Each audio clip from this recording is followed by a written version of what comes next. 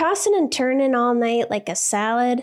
It's time to put those sleepless nights to bed for good. Enter Tanasi, my sleep saviors, and they have science to back up their sleep, anxiety, and pain-relieving powers. Back in 2016, they invested a $2.5 million grant to Middle Tennessee State University to study the hemp plant. Turns out their special patent-pending CBD-CBDA formula is twice as effective as CBD alone and can be more effective than over-the-counter ibuprofen, acetaminophen, and aspirin. So if you're tired of tossing and turning like a rotisserie chicken, then Tanasi's got your back with their range of great products from tinctures to gummies to lotions. Tanasi is my go-to when I can't sleep or I have way too much anxiety. I'm so glad that I discovered them. So go to Tanasi.com and use the code POWER to get 25% off your order. That's Tanasi.com, Tanasi, to get 25% off your first order with the promo code POWER. Are you tired of your digestive system feeling like a circus act gone wrong? Introducing Ritual's 3-in-1 gut superhero, Synbiotic Plus. A probiotic, prebiotic, and postbiotic all rolled into one. And with 25% off with the code POWER, there's no better time to check out Ritual. Let's break it down. Probiotics are like the cool kids at the gut party, keeping everything in check and making sure the good vibes are flowing. Prebiotics are their wingmen, fueling the party with all the right snacks to keep the good bacteria thriving. And postbiotics, well, they're like the cleanup crew, sweeping away the mess and leaving your gut feeling fresh and fabulous. So say goodbye to the gut drama and remember, there's no more shame in your gut game. Synbiotic Plus and Ritual are here to celebrate, not hide your insides. Get 25% off your first month for a limited time at ritual.com/power. Sober Powered is sponsored by BetterHelp. I was a stress drinker, and I thought, if only I didn't have so much stress, I wouldn't have to drink this much. But do you know why I had all this stress? Because I didn't have the skills to take stressors off my plate, so they built up and wore me down. Some stressors are big and others are small, but carrying around 25 minor annoyances is going to have an impact on you. Plus, did you know that alcohol messes with our stress response system and decreases our ability to handle stress? It makes small things seem like a much bigger deal. Learning how to manage stress and take things off my plate has changed my life. I'm calm, I'm less reactive, and I believe that I can handle whatever comes my way. I feel proud of the way that I handle things now. You can get there too. Get it off your chest with BetterHelp. Visit betterhelp.com/sober to get 10% off your first month. That's BetterHelp, HELP.com/sober.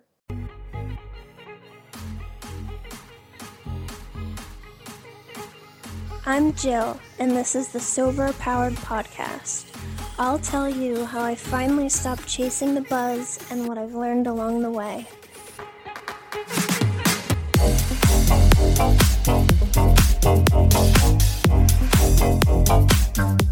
Welcome back to the Sober Powered Podcast. This is episode 2, and today I'm going to be talking about alcohol cravings. So when we quit drinking, the drink now voice in our head doesn't just go away. Oftentimes it gets really powerful because we're trying to willpower our way through not drinking. So what I mean by this is we actually do want to drink. We're just not allowing ourselves to drink. So the brain learns that drinking is it's rewarding. It helps us when we're feeling anything negative. It helps us have fun. So over time, we've taught the brain all of these things, and it reminds us of that. So the goal of the brain really is to help us avoid pain and seek out pleasure. And it has learned that alcohol does both of those things very well and very quickly for us. So it's going to constantly remind us like, oh, a drink would make this better, or a drink would fix this. And we have to overcome that. So something I've read about that's very interesting is something called Pavlov conditioning. So Ivan Pavlov was a Russian psychologist, and in the late 1800s, he was performing some experiments to look at salivation response in dogs. So he connected a tube to the dog's mouth where he would collect the saliva in response to food. So he gave them food and observed them salivating. But what he noticed after a while was just the act of the researcher walking into the room made the dogs start salivating because they were expecting food. They knew what it meant when the researcher came in the room. So if any of you have pets, like I'm sure you have experienced the same thing. Like for me, I have a cat named Luna, and every time I even walk in the kitchen, she's there, like ready to eat. So in response to recognizing this, Pavlov decided to try another experiment. He would ring a bell and give the dogs food. Ring a bell, give the dogs food, over and over and over. And then what he noticed eventually is he could ring the bell, not give them any food, and they would still salivate like they were getting food in front of them.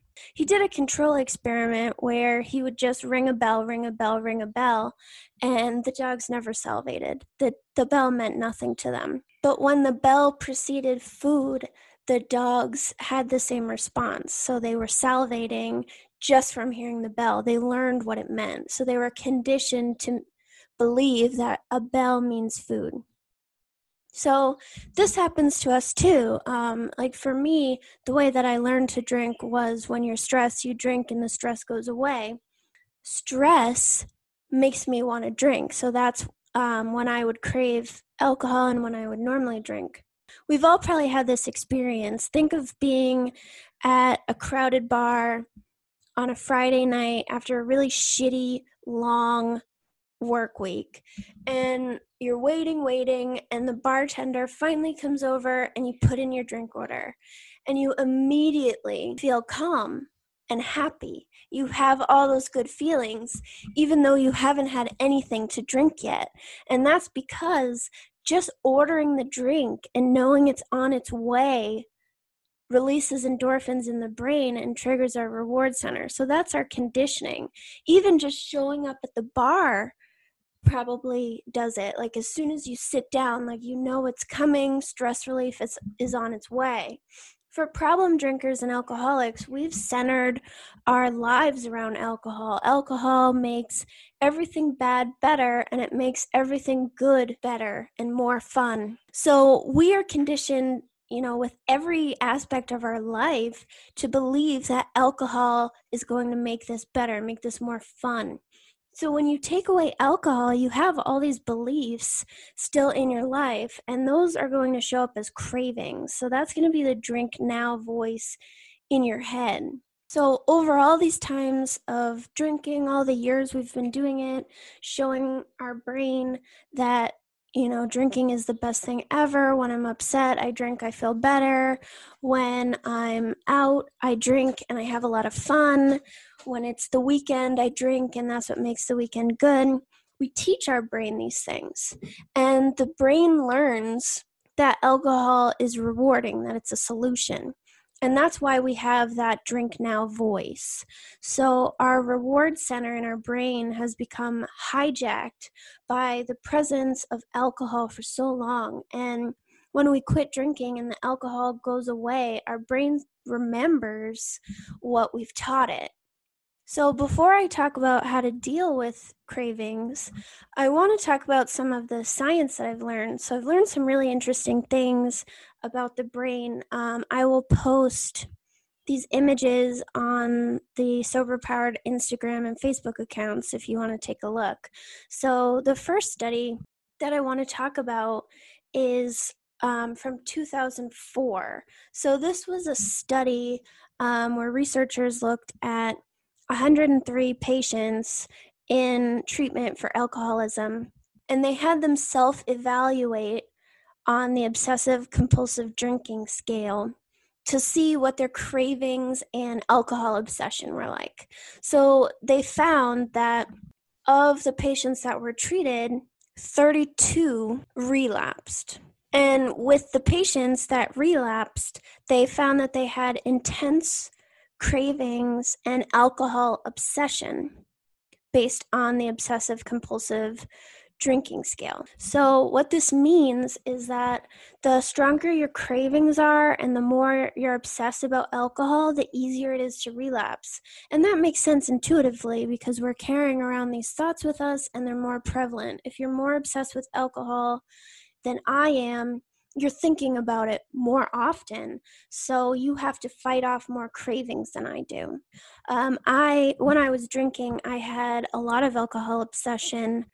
I was either drinking it, recovering from it, or thinking about it. So literally all of my time was being obsessed with alcohol. While I was drinking, I was thinking about, how much have I had? How much more can I have? So I think that was an interesting study because it shows that if you can get a handle on your alcohol cravings and alcohol obsession, you will have a lot more success in sobriety. So there is hope. We just have to learn how to deal with our cravings. But about the brain, so I read a study from 2003 that looked at brain activation for alcoholics versus social drinkers using MRI. What they found is that when they cued the alcoholics and the social drinkers, so when they presented them with a drink or they got them thinking about drinking, the alcoholic's brain lit up. You can check this out on the Instagram and Facebook accounts, but their brains lit up. A lot of pleasure centers in the brain were triggered, and this represents an intense craving. You can actually visualize it. And the social drinkers, their brain was basically the same. So being presented with a drink doesn't give them any pleasure. It's just, whatever.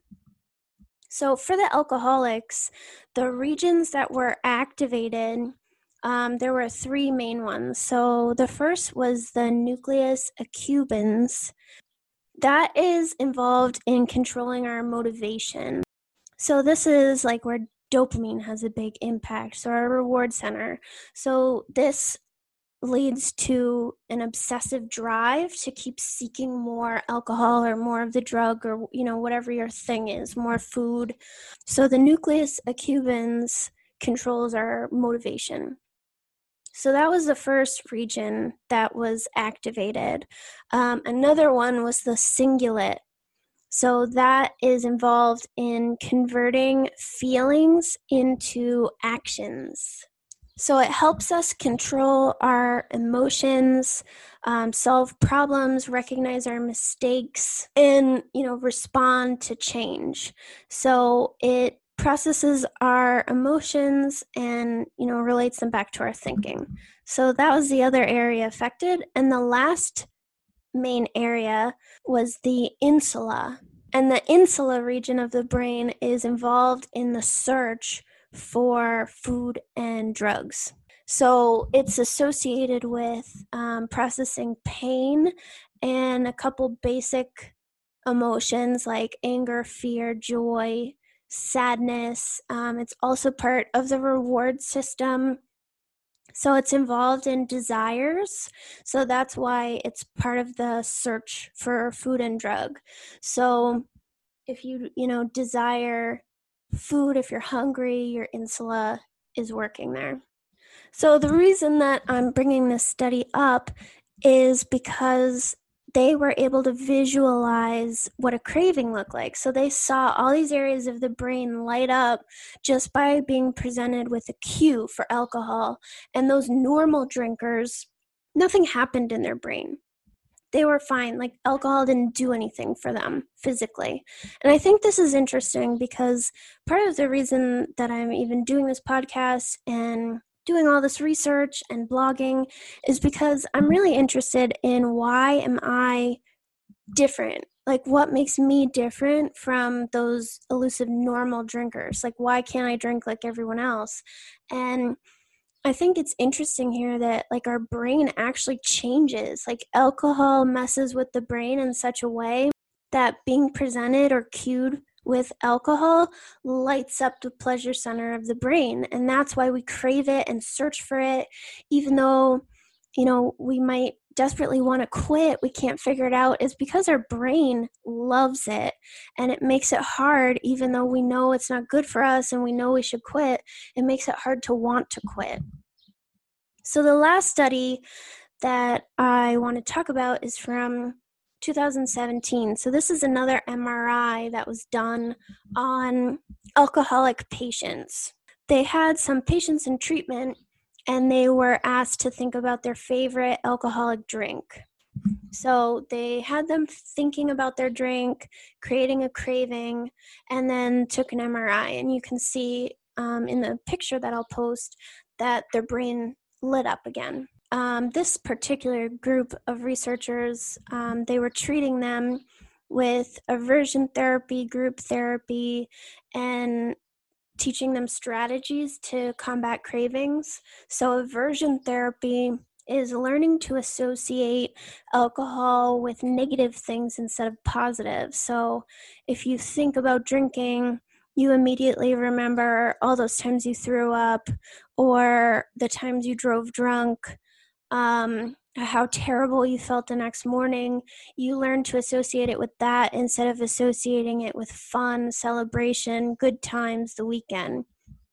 So they helped them in that way, and then they did the same MRI, instructing them to think about their favorite drink after 4 treatment sessions, and the changes in the brain are very visible. It lights up way less than it did pre-treatment. So what this is showing us is that with treatment and work and getting help for your alcohol obsession and cravings, you can get better. The brain can start to recover. You won't always be triggered to obsessively search for alcohol. You don't have to willpower your way through a craving. Over time, those cravings can go away. So this study was really hopeful for me that we can get better and our brains can adjust and go back to normal. So there's nothing wrong with us just because our brain lights up from alcohol. We've had so much to drink, and there might be other factors at play that I'll talk about in the future, but our brain has adjusted to love alcohol more than regular people. So that's why we have cravings and the normal drinkers do not. They might crave something else that we don't crave even. But if we get help and if we do the work, those cravings can start to get better and eventually go away. So this is really hopeful. So for me personally, the way that I have handled cravings is in 2 ways, either exposure or avoidance.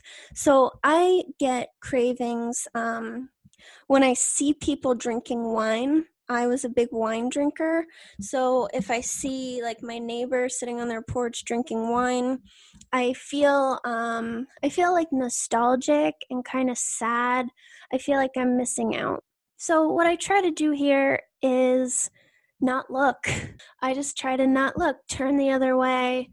If I'm in a restaurant, I try to divert my focus back to my husband or whatever friends I'm with. So I just try to avoid that one. I don't need to watch people drinking wine. In the beginning of my sobriety, I had a lot of trouble with the weekend and after work. I believed that alcohol was an essential part of the weekend. It was really an essential part of all free time for me. But I believed it was an essential part of the weekend. So when I quit, I was faced with a whole weekend with nothing to do. And I assumed my weekend would be really boring and I would never have fun again.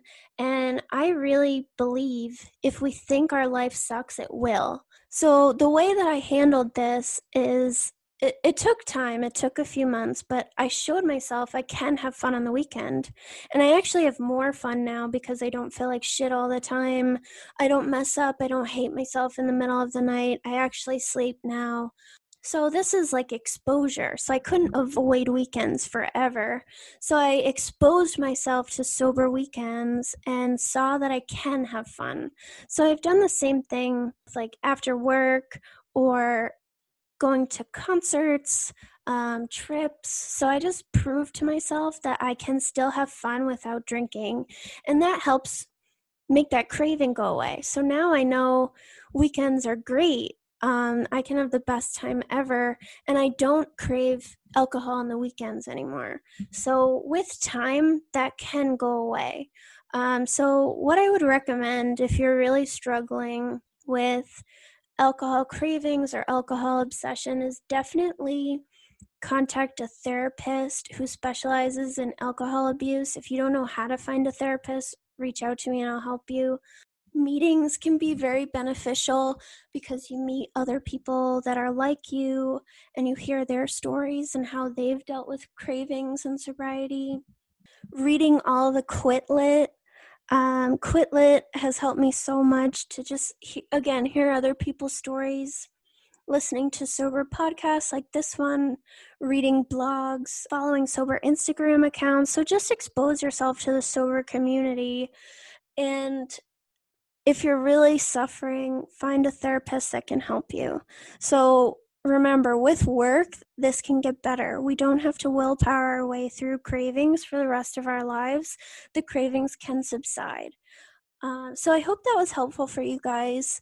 I hope that all made sense. So remember, check out the Sober Powered Instagram or Facebook account if you want to see these MRI images, and I'll explain them in the text. Like always, I would appreciate if you guys subscribe and share this podcast so we can get the message out there. And I appreciate you listening.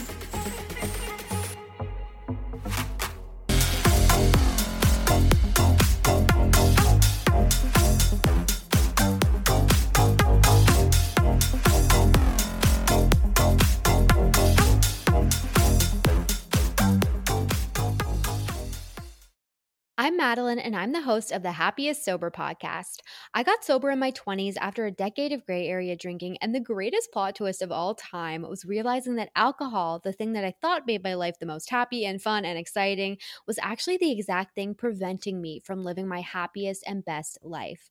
My mom is 40 years sober, and she joins me on my podcast very often. I like to call her my part-time co-host, and I also bring you solo episodes where I share my top tips, tricks, and mindset shifts in sobriety, and lots of how-tos for navigating all the things sober, from weddings to parties to holidays to bachelorette parties to trips. I'm also joined by so many guests who come on and share their sober stories, and they're all so inspiring. I'm here to show you that life doesn't end when you quit drinking. In fact, it's very much the opposite. And no matter what your relationship was with alcohol, life can be the absolute happiest when you're sober. New episodes come out every Tuesday. You can listen to Happiest Sober podcast wherever you get your podcasts.